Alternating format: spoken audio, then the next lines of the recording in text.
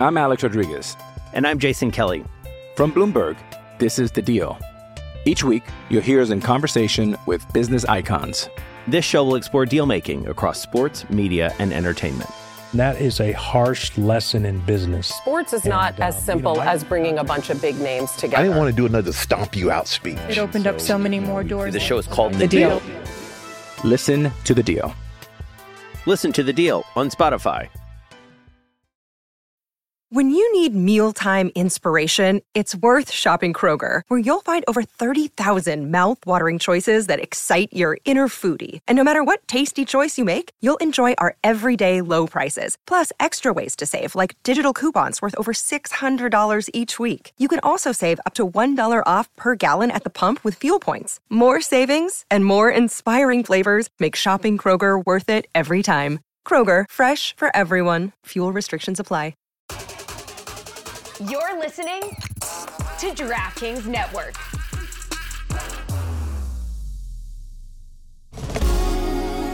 Welcome to Golic and Smitty. I'm Mike Golic. I'm Jessica Smetana. Welcome to another edition of Golic and Smitty. I'm Mike Golic Sr. She is Jess Smetana. And Jess, we made it. We're back in the States again after both of our trips to Ireland to watch our Fighting Irish really destroy Navy. But what a trip that was. I know you had a great time. I mean, I'm not the social media person that posts stuff everywhere. You are, and man, looks like you and your boyfriend Lee just had an absolute ball there. I feel like I'm riding such a high right now coming off of this trip, Mike. It was great. We went on this trip with On Location, which is like the hospitality travel group that does a lot of the travel packages for games like this, games that, like big NFL games or the Aer Lingus College Football Classic, which is what they're calling this game in Dublin now. And they took us on an entire tour of the west coast of Ireland for the first 3 days we were there. Then we came back to Dublin, had a great time in Dublin. I am a humongous fan of everything I saw. Everything was amazing. The game itself was spectacular. We can probably talk a little bit more in detail about that later, but Mike, I had such a great time in Ireland. What was your experience like? Well, I mean, it didn't start off great. You got there like Sunday or Monday for the and you Monday. were there the entire week. I was supposed to leave Monday afternoon out of Chicago at like 3:50, and I got there, and immediately when I checked in, they said the flight was delayed till 9:50, so 6 hours right out of the gate being delayed. Information I would have loved to have had before I went to the airport. Got to 9:50. No plane. At midnight, as we all sat there because you got to be there early for international flights. Yeah, you have to check in like 2 hours early. So we were there at 1:30. I was there until midnight. Then they canceled the flight. We had to go get all our bags from the baggage claim. And then I just drove back to South Bend, which was an hour and a half. I got back to South Bend at 3:30 or 4 in the morning. Oh, my God. And then slept for a little bit. Hung out with Chris and the dogs, and then did the whole thing over again the next day because Chris didn't come till Thursday. So it was a rough start. But once I got there, I mean, I got to golf twice at a place called Castle Rock and then Ardglass, and I've never golfed links courses before. Just how I always watch the Open. Windy, cold, rain, and pot bunkers. I got to play in all that. So, I mean, it was a dream come true. I made sure I used the Golic Family Foundation golf balls out there. So when I lost them, people from Ireland would find them and maybe look into our foundation a little bit. We brought one with us too. We weren't golfing, but we actually bring it with us on trips to step on when our feet hurt because we walked 15 miles every day. Great foot massager, the Golic Foundation golf there ball. You go. So we had one in our hotel room also.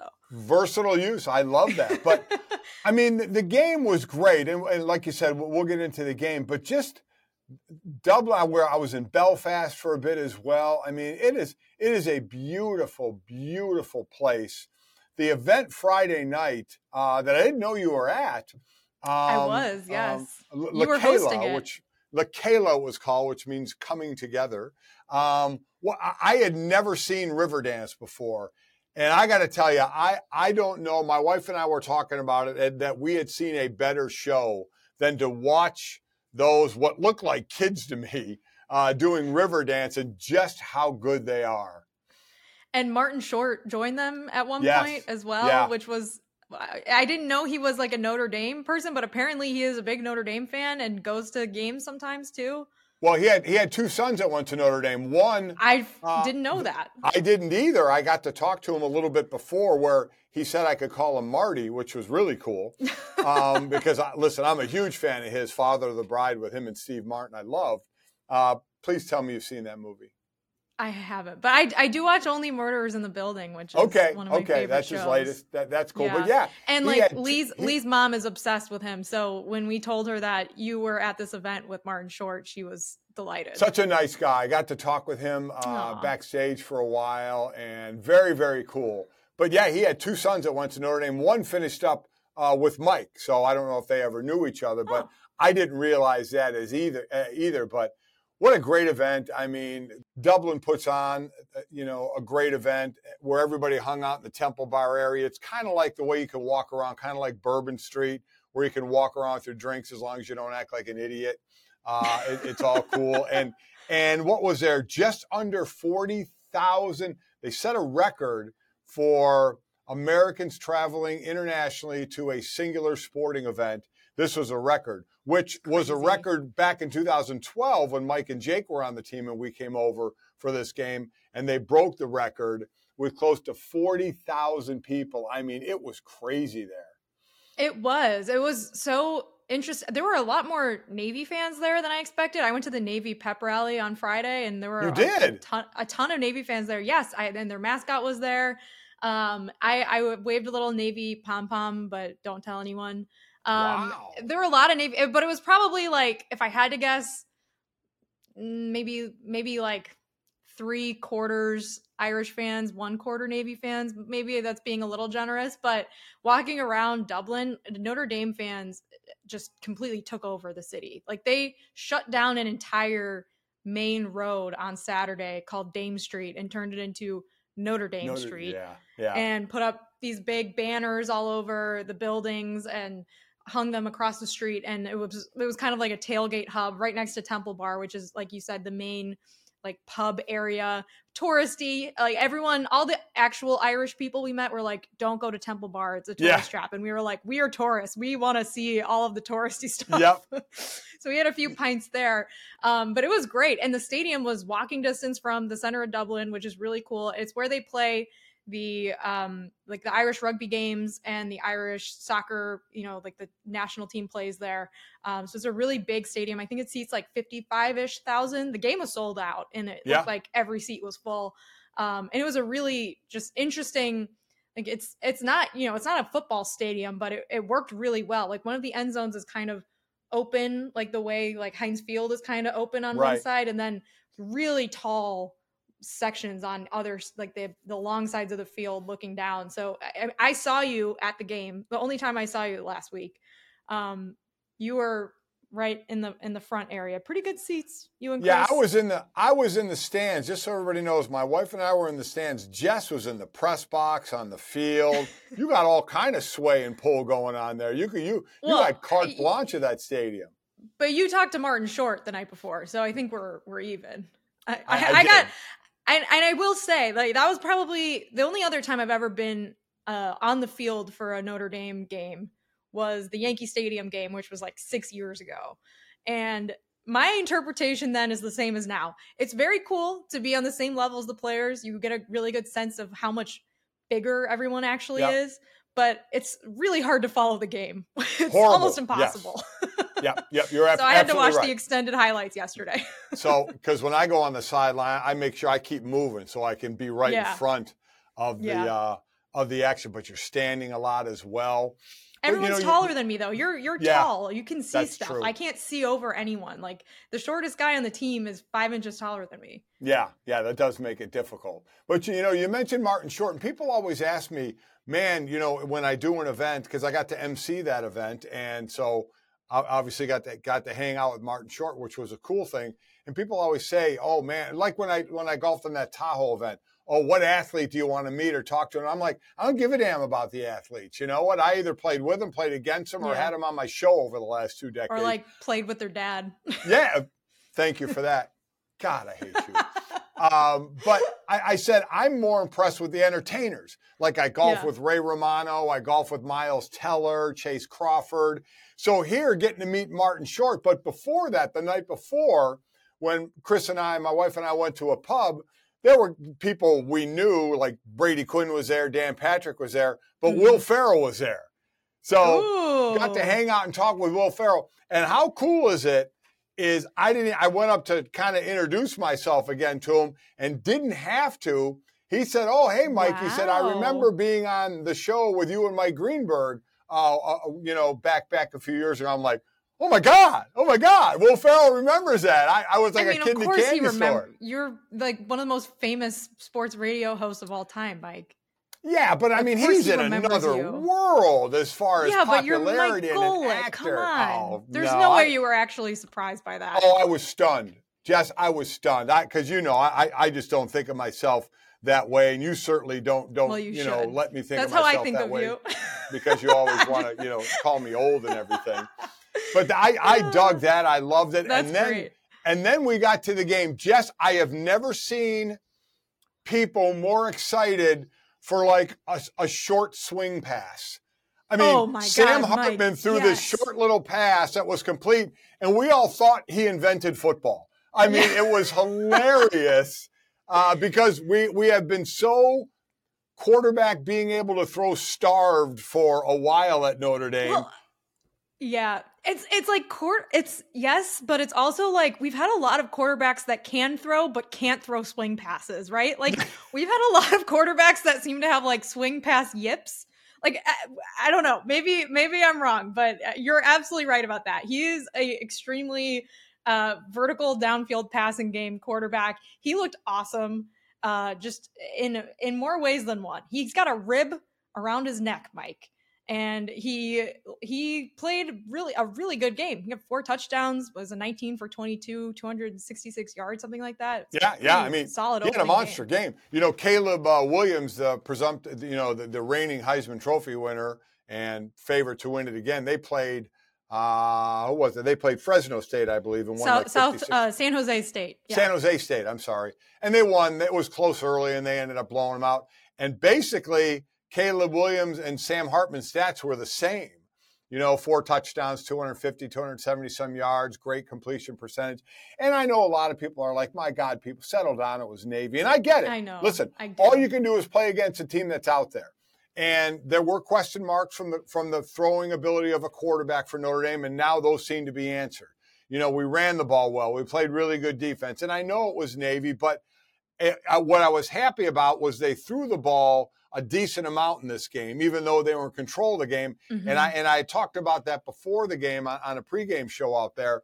And I think that was smart because you can do all you want in practice and preseason practices, but you can't simulate the game speed all the time. Mm-hmm. So I'm glad he threw the ball a decent amount in this game just to start to get a good relationship. I think he hit 8 different receivers and/or running backs.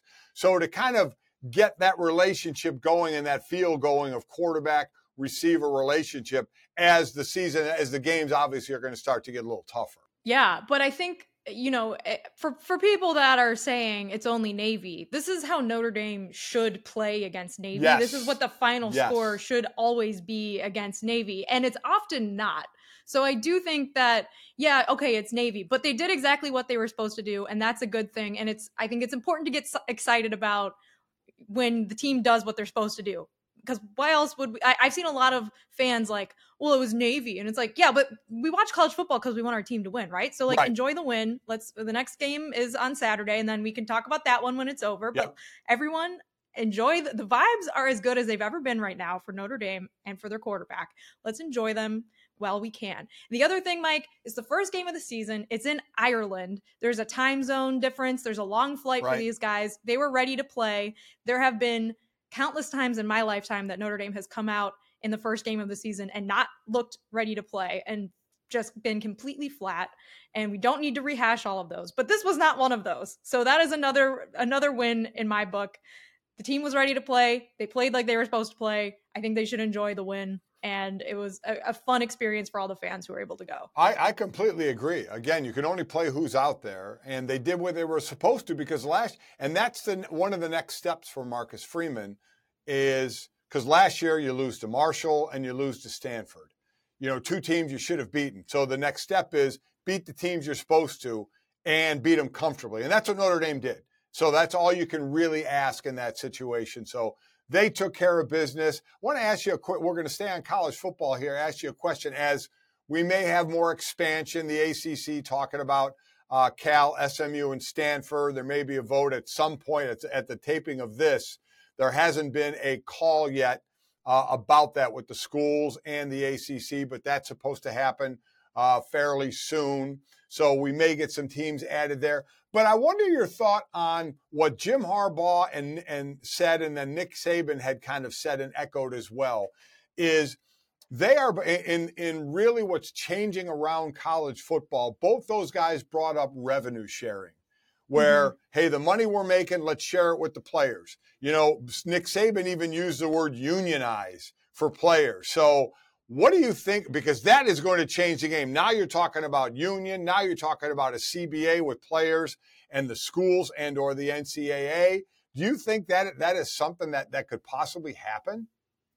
I don't know. It feels inevitable that something will change. And the Jim Harbaugh thing is a total example of like the worst guy just made a good point, in my opinion. Yeah. He's also, he's kind of at war with the NCAA right now over this 3-game suspension because he bought some recruit a hamburger or whatever. Yeah. So like, I know there's probably a little bit of that to it, but I think what they're saying is ultimately right, which is that the players should be getting a bigger slice of the pie because they like the reason we went to Ireland was to watch the players play in the game, and for them to not be making a meaningful amount from their participation in the sport is kind of insane to me. And it's also like, if you talk to anyone who wasn't an American college football fan in Ireland, it was insane to them too. It is a business model that makes very little sense to anyone. But I don't exactly know how it happens. And I think that is like the biggest challenge. But we've heard people like Jack Swarbrick talk about potentially like the D1 programs becoming licensed teams that are affiliated with the university versus the way that they are, quote unquote student athletes now. So that remains to be seen. But I think at least the big names in the sport seem to be saying the right things at times. And hopefully they mean it and can actually impact the way that the sport is run in the future. But yeah, it was interesting when I agreed with something Jim Harbaugh said. I know. And I think it's something that if it does happen is only going to happen if football separates from the rest of the sports, right? And I wish that would have already happened. You saved the Pac-12 from going to the Big Ten and all that travel, and maybe now some from the Pac-12 going to the ACC as well. But the biggest hurdle to me, Jeff, we know this is always about money, right? So NFL owners have been used to revenue sharing with players and and it's always been about what's the percentage, 50%, right. 48%, whatever. Right. So who we're dealing with here is, since there really is no NCAA group, you're going to have to unionize players. They're going to have a head of that union, and they're going to have to deal with a CBA, and you're going to deal with the university presidents, right? Because that's who's running college football, is the presidents are making the decision.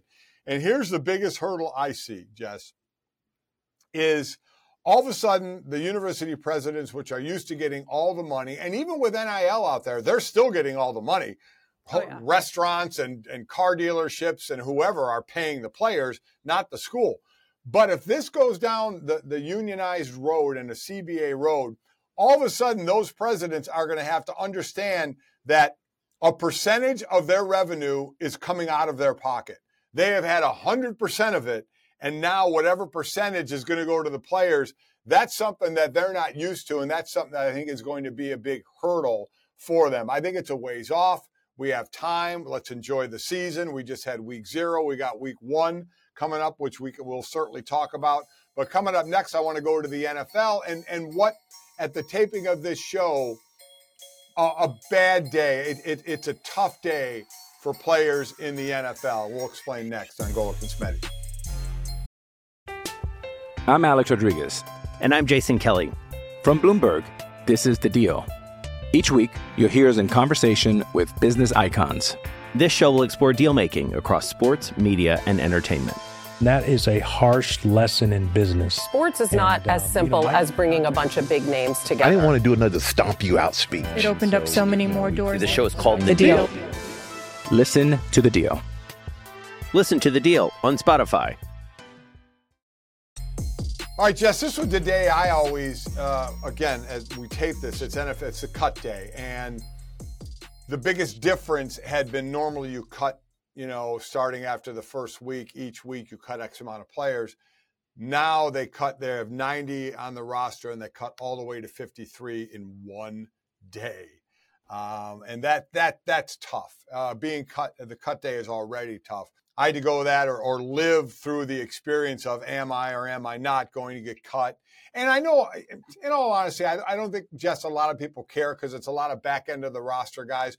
But just imagine whatever your job is, that you've been doing it since 8 years old and it's basically all you've done, right? And now you're looking to make it to the highest level of whatever your job is, and you're now told you weren't good enough, right, to make it into whatever you have been doing your entire life. I mean, just because that's the only way I can try and help people understand it a little bit, because they don't care about player 45 through 53.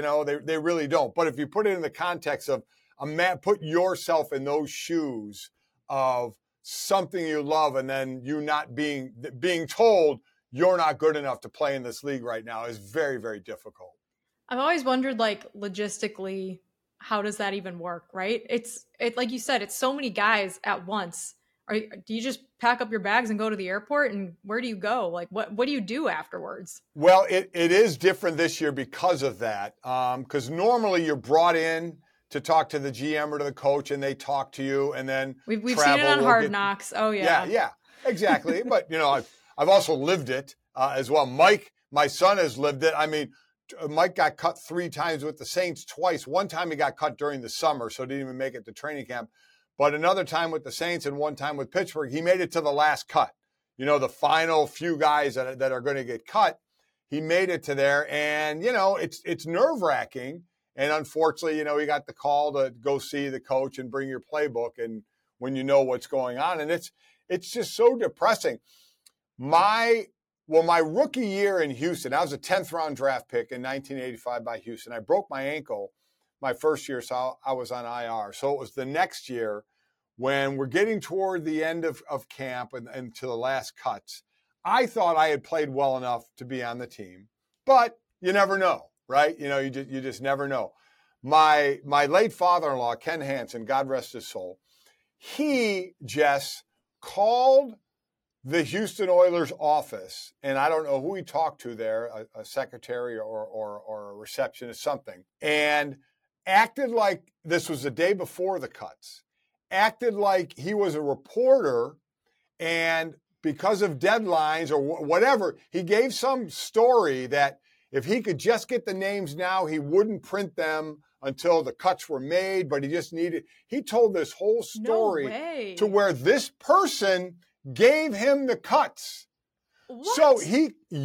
So he called me and said, "Congratulations, you made the team." And I'm thinking, this is my father-in-law. You playing some kind of prank on me? You don't know. And he's like, and he explained what he did. And I still was like, I don't believe they gave you the names. He's like, and he gave me the list of the guys that were going to get cut. And I wasn't on that list. And sure enough, those were the guys. So I had found out the day before the cuts happened that I wasn't going to be cut. But I still had a tough time believing it. But he did. He had the names and said, "You're not getting cut." I was like, wow, that's pretty cool. I don't think anyone loves me that much. That's the most incredible thing I've ever heard, Mike. I mean, what if he was wrong? What if you came in the next day and found out that they gave him a dummy list or something like that? Yeah, I would add some strong words with him. That's for sure. But that's incredible. What a story. Yeah. But it's tough. Again, some of these guys sounds very depressing.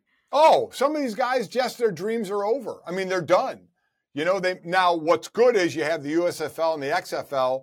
If you want to go play that to try and keep your dream alive, I didn't have that when I played. You can go up and play in Canada, but there was nothing else. So for a lot of them, it's the end of the road. So again, something they've been doing for and working for since 8 years old. So it is a tough time. So everybody's going to get down to 53, and then there's 16-man practice squads as well.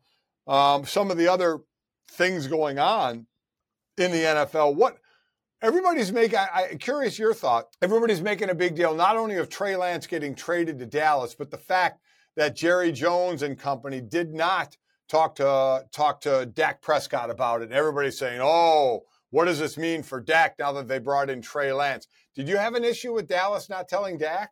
No, I don't think it means anything for Dak. Dak isn't going to get benched for Trey Lance, right? Like, I think they're bringing in a potentially high upside backup in case Dak gets hurt again. But I don't think that they're going to replace Dak. They just re-signed him not that long ago to a new contract. I don't know why they would need. It's not quite the same as the Aaron Rodgers situation, which I also can see why, the front office didn't talk to him before they drafted a quarterback, which of course caused the years of unrest in Green Bay, because it's not really their job to do that. Although, it obviously hurt his feelings.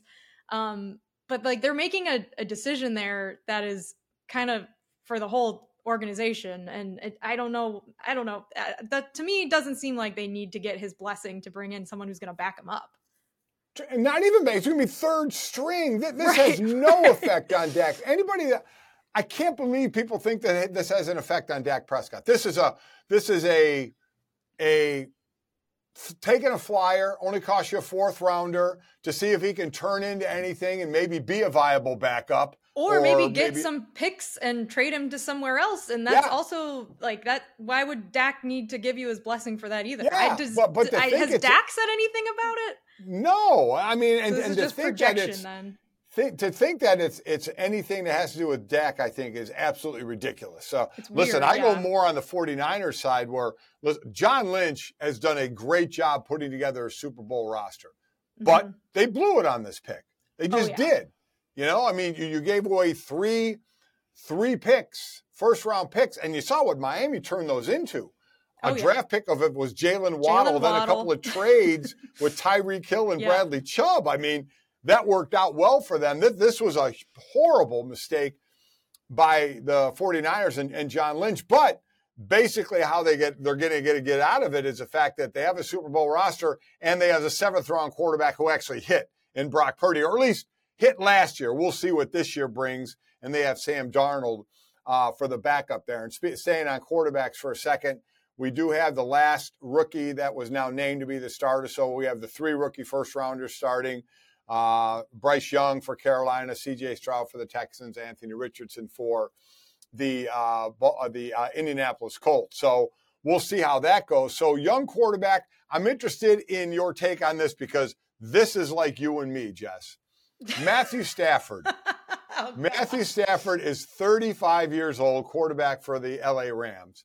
And his wife said on a podcast that Matthew is having a tough time kind of integrating and having conversation and getting to know the younger players on the team.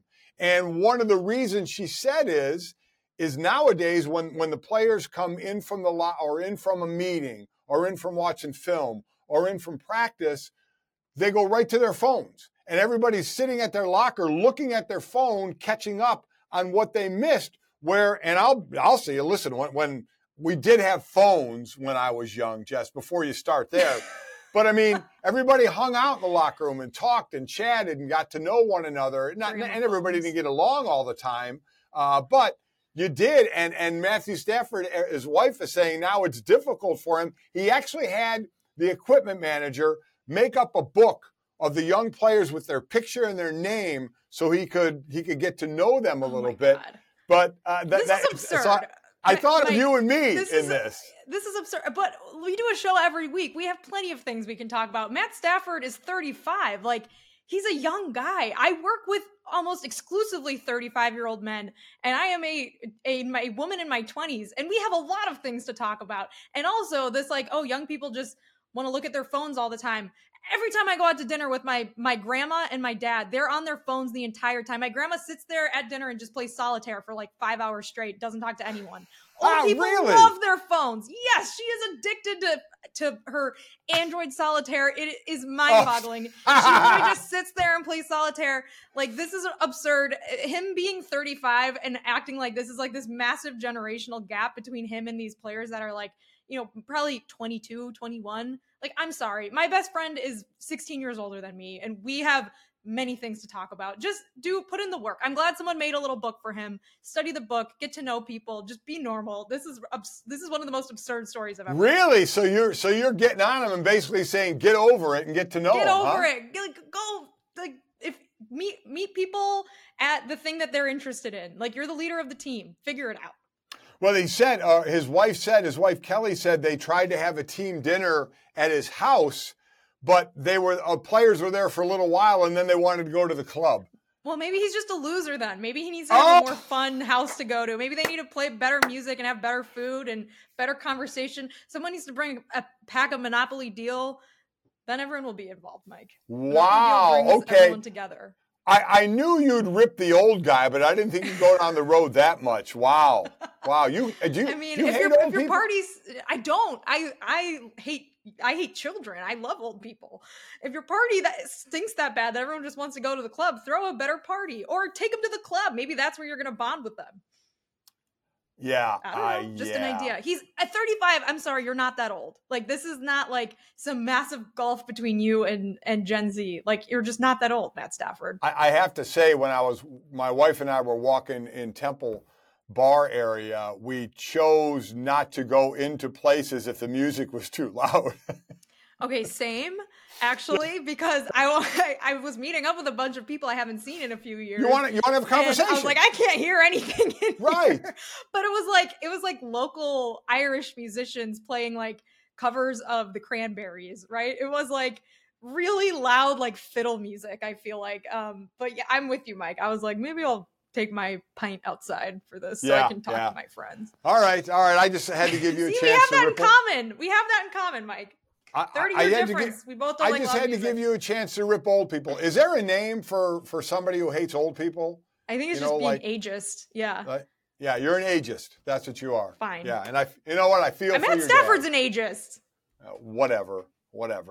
All right, coming up next, speaking of the younger generation and people in your wheelhouse, we got a couple of athletes out there who are doing their thing. One getting a little feisty on the court as well. We'll talk about that next.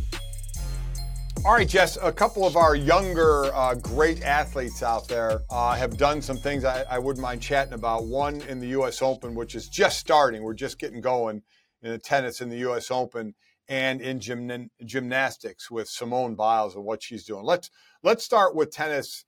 Coco Gauff had her first match on Monday night, I believe it was. And I'm not going to lie. I'm not going to lie, Jess. I was still feeling the effects of travel. I saw her losing early in this, didn't get to see the whole thing, but she got a little feisty, didn't she? It was really interesting. So I watched this entire match on my flight, which was delayed, and I was like in twilight the entire time, like half asleep, half awake. It felt like a fever dream. But Coco Gauff, who's a really high seed in the tournament, was playing against a German player, Laura Siegmund, who was playing really, really well. Yeah. And Coco Gauff is 19 years old. She's like a child prodigy tennis player. And it was a really, really long match. And at one point, Coco Gauff was upset because Siegmund was taking too long of a break in between her serves. And there were a couple times where she was like ready to serve. She's got a great serve, and the player was just not ready to go, her opponent. So she went up to the umpire and said, like, you need to pay attention to this. I didn't say anything the first two games, and now like I'm fed up. Like, pay attention. She's not ready. I play at a medium pace. And when it's her serve, she can do whatever she wants. And when it's my serve, she needs to be ready. And then afterwards, the umpire finally said something. And the entire crowd stood up and applauded Coco Gauff. They were all on her side, all rooting for her, and all, I think, probably agreeing like, this is taking a really long time. What is going on here? This should not be this long of a match. So Coco Gauff ended up winning the second set. And then winning the third set. And it was in very exciting fashion. But then her opponent, Siegmund, got really mad and went up to the ref and was like, oh, so I'm not allowed to go to my towel anymore? I can't even, like, I've been ready the whole time. And the umpire was like, no. So it was very dramatic. And then at the end, apparently Siegmund didn't shake the umpire's hand before she went off the court, according to the New York Post. So it was very exciting. And then finally, the on the court interview afterwards, the interviewer asked Coco Gauff, like, what was it like playing in this match? This was like such an intense match. What was it like? And she was like, slow. And the entire audience stood up and cheered. It was really, really great. So a very exciting start to the U.S. Open. Yeah, she ended up winning it 3-6, 6-2, 6-4. And I agree with her. If it's your serve, you get to kind of dictate the pace. And I know if you're the opponent, sometimes you want to play that game trying to slow it down. But at some point, I agree. The official has to step in and say, listen, it's her serve. You got to go a little more at her pace. And, you know, you don't want to jump somebody right away. You want to give them a little bit of time. Okay, we'll go to your towel. All right, you're going to do it. Now, wait a minute. You're doing it too much. You know, you got to get back. You got to get ready. And I agree with what Coco said. When it's her serve, she can go at the pace she wants. When it's mine, I want my pace. And like I said, you can try and affect it a little bit, little gamesmanship and stuff like that. But at some point, you know, the umpire does have to step in and didn't hear. And Coco Gauff let them know about it. So that was pretty cool. So she moves on again, a 19-year-old. And now she's awesome. Yeah, she is awesome and a bit fun to watch. And now we get to the really, really old person in their sport, Simone Biles, all of 26 years old. I mean, the aged, decrepit 26-year-old. It is amazing. She won her 8th U.S. championship, her 8th. She's the oldest to do it since this organization started back in 1936. The oldest to do it at 26 years old. She won her first one a decade ago when she was 16. But her winning didn't surprise me, Jess. But now I know the gymnast started at a very, very young age. But man, I didn't realize 26 was as old as it was in this sport.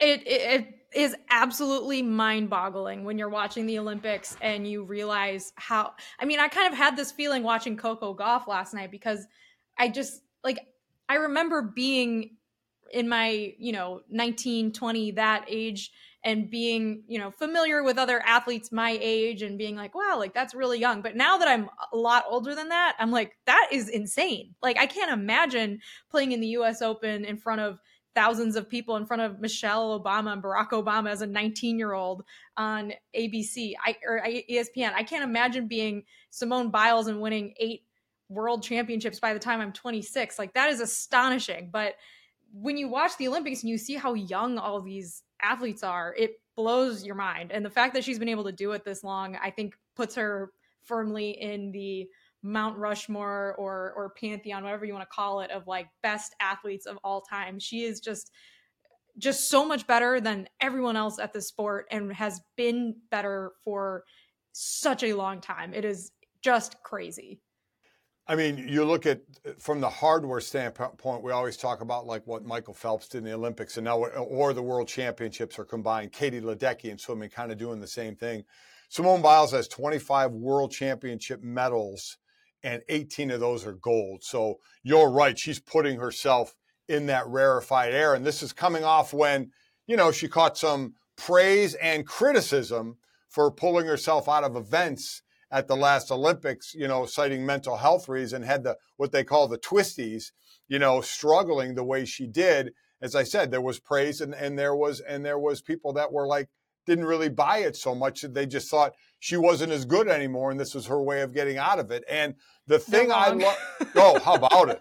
The thing I love the best is hearing her talk, Jess, and this is so true because because I cover football the most, when a team wins a Super Bowl and you like talk to the coach and you're like, oh man, how great is this? And they're like, well, yeah, it's great, but we're behind every other team because we had to play the last game of the season. We have to speed up our work for next season. It's like you can't sit and enjoy what you just did because you have to move on to the next thing. And Simone Biles had said, that's what I was doing.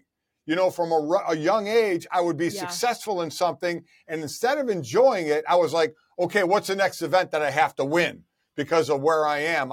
And you never get to enjoy it. And I love hearing her talk now about, I've learned to enjoy it, because she's the old lady of the thing at 26, which still blows my mind.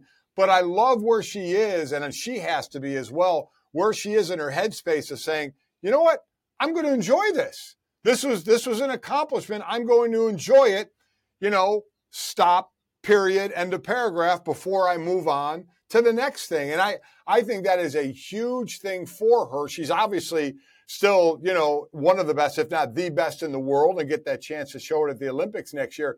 But as we have talked more and more about athletes and the mental part of this thing, seeing where she is now and how she's treating her sport is really, really cool. Yeah, I agree. And this also makes me want to go be the best pickleball player that I can be. Like I maybe I'll start taking lessons, right? Maybe I can be a 29-year-old pickleball phenom, Mike. Is it too late for me? Is it? Yes, it's too late for you, Jess, without question. Okay. But what I will ask, have you gotten mad like Coco Gauff? Now, there's no umpire in pickleball where when you umpire yourselves. Have you gotten into any scrapes with any people you have been playing? 100%. Really? What? We did like a pickleball match with the Levitard show as part of like the sponsored thing, and one of the point we won. I was partnered with Juju Gotti. We won 11-1. One of the only point that the other team got, I knew at the time, I'm pretty sure that was in. And sure enough, when they replayed the video months later and we saw it, I was right. And at the time, I yelled and screamed at everyone there and told them they were all wrong. And that didn't make it on video, probably for the best. But I was right, Mike, because I don't like the feeling of knowing something and everyone else thinking they know better when I know I had the best view of that ball. I knew exactly where I put that pickleball, Mike. So let me ask you this. Yeah. You obviously won 11-1, so it wasn't really a contest. When this particular point happened, what was the score? I think it was still only like 4-0 or 5-0. So all right, so it like wasn't. No, if it was like 9-0, would you have not screamed and about it and let it go? No, I still would have, because I think a shutout is the best thing you can do defensively in any sport, right? Like when Navy kicked that sad field goal on Saturday night, that made me truly upset. It was a great night, but I really wanted the shutout. And when you have an opportunity to shut out the other team, you have to fight for that opportunity just as much as you fought for the opportunity to put a lot of points up on them. So yeah, I was not happy about it, to say the least. All right, I'm sure no one else remembers it though. I've heard some of the louder people in pickleball have been the older people like my age, right? Complaining out. Yeah. Have you played many matches against people you didn't know, like just a pickup game at the park? Yeah, we have, and usually they don't end well. Like usually we get smoked by like 75-year-olds, and they scream at us. How bad is that for you? I mean, that's got to really piss you off. It does. I blame my partner. And that's just how it is. If me and my wife were to beat you and whoever you play with, how mad would you be? My boyfriend. Oh, I would. Oh, Lee? Okay. But you're a former NFL player, so I could convince myself that it's not that bad. 60, Jess. 60. You're like 15. I mean, seriously. I could convince myself that it's not that bad, but I would be pissed, mainly because of the bragging rights, obviously. But oh yeah, I don't know. Pickleball has gotten me really into tennis now. So as I'm watching Coco Gauff last night, I don't know tennis etiquette. I barely know the rules. I get game set match confused all the time. It's not something I grew up watching, but I was very invested in this match, Mike, and I don't know what the rules are, but the entire time as I was watching her, I was like, she's right. She is right. This woman is taking too long. Let's get this show on the road.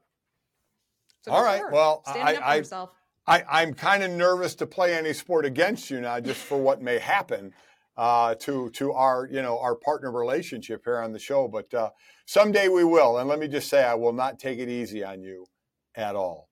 Just so you know that. All right, coming up, we got still some fallout from the World Cup, which is kind of getting some bad situation. I think even getting worse. So we'll discuss that and see what's up with Jess and what's the latest thing she baked and how good that was as well. Okay, Mike, while you were off last week dealing with your travel situation, I talked to Charlotte Wilder on this show about the fallout of Spain winning the World Cup and all of the just massive cluster that is the situation with their federation president, who we saw on TV live kissing a player on Spain's team after they were being awarded all the medals and trophies after the World Cup. So, man, that was weird. Very weird. I mean, at the time, watched it live, thought it was really weird, and sure enough, everyone else thought it was weird too.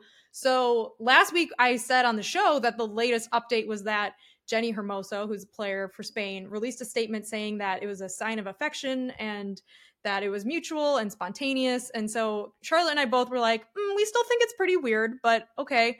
And sure enough, Mike, update, she did not put out any such statement. It came out after we recorded that the Spanish Federation actually fabricated this statement, according to sources, and that was not her interpretation. She was not happy about it.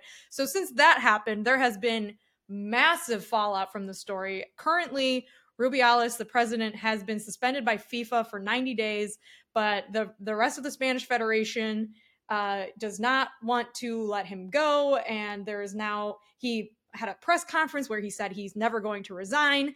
And the very latest is that now his mom is saying she's going to go on hunger strike until the witch hunt over her son's action ends. And in the meantime, all of the Spanish players, 80 Spanish players, have said they will not play for the Spanish team while he is still in charge.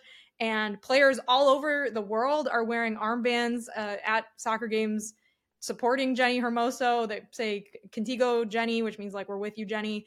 So this is an absolute like insane story.